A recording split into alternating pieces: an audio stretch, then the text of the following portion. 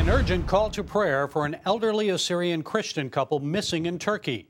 The couple, Hermez and Shmoni Diril, are the parents of outspoken Chaldean priest Hermez Diril. They've been missing for more than a week. And here to fill us in is Juliana Taimoorazy. She's founder of the Iraqi Christian Relief Council and senior fellow at the Philos Project. So, Juliana, tell us about this couple. Who are they and what happened?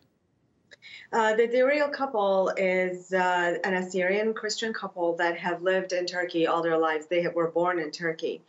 What has happened for the past about 30 years, the PKK conflict with Turkey has really pushed out a lot of the Assyrians from their indigenous lands. And the Diril couple was one of them. About 10, 11 years ago, they decided to return to their village to rebuild it. Their expertise is honey making, and their honey is really famous throughout the country.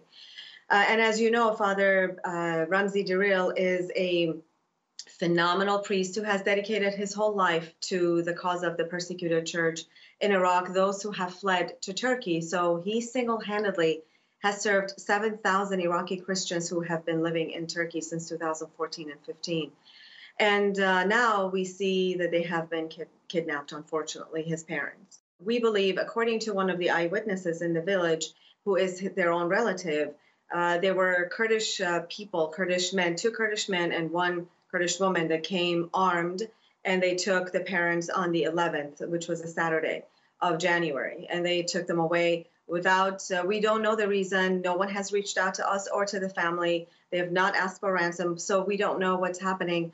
And this is why we really come to you, all of you, to ask for prayers, because these are critical hours as investigations have become more intense. Juliana, I know there was a candlelight vigil in Chicago over the weekend. So besides praying, what else can our viewers do?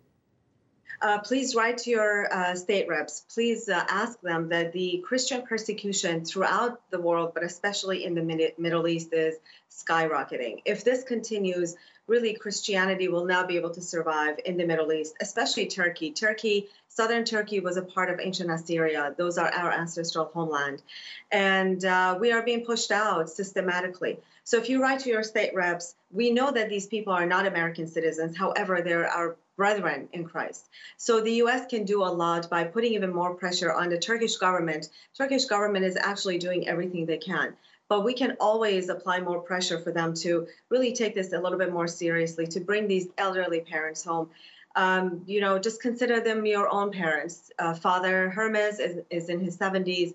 Mother Shmoni is in her late 60s. So it's a matter of priority or not for the Turkish government. But 3 Assyrian Christians were arrested in Turkey January 9th.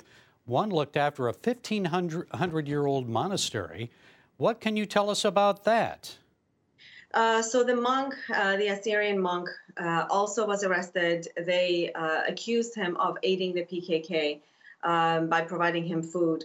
You know, when they come to our people, what is important to know that they come at a gunpoint. They put so much pressure on our Assyrian Christians there for food or to find directions out of a location.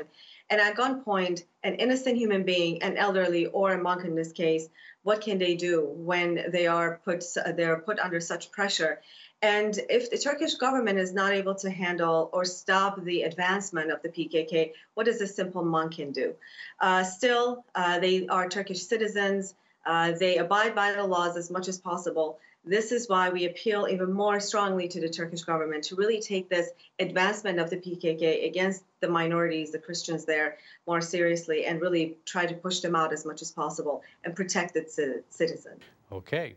Well, Juliana Taimoorazy, senior fellow at the Philos Project, thank you for joining us. Thank you so much, Gary.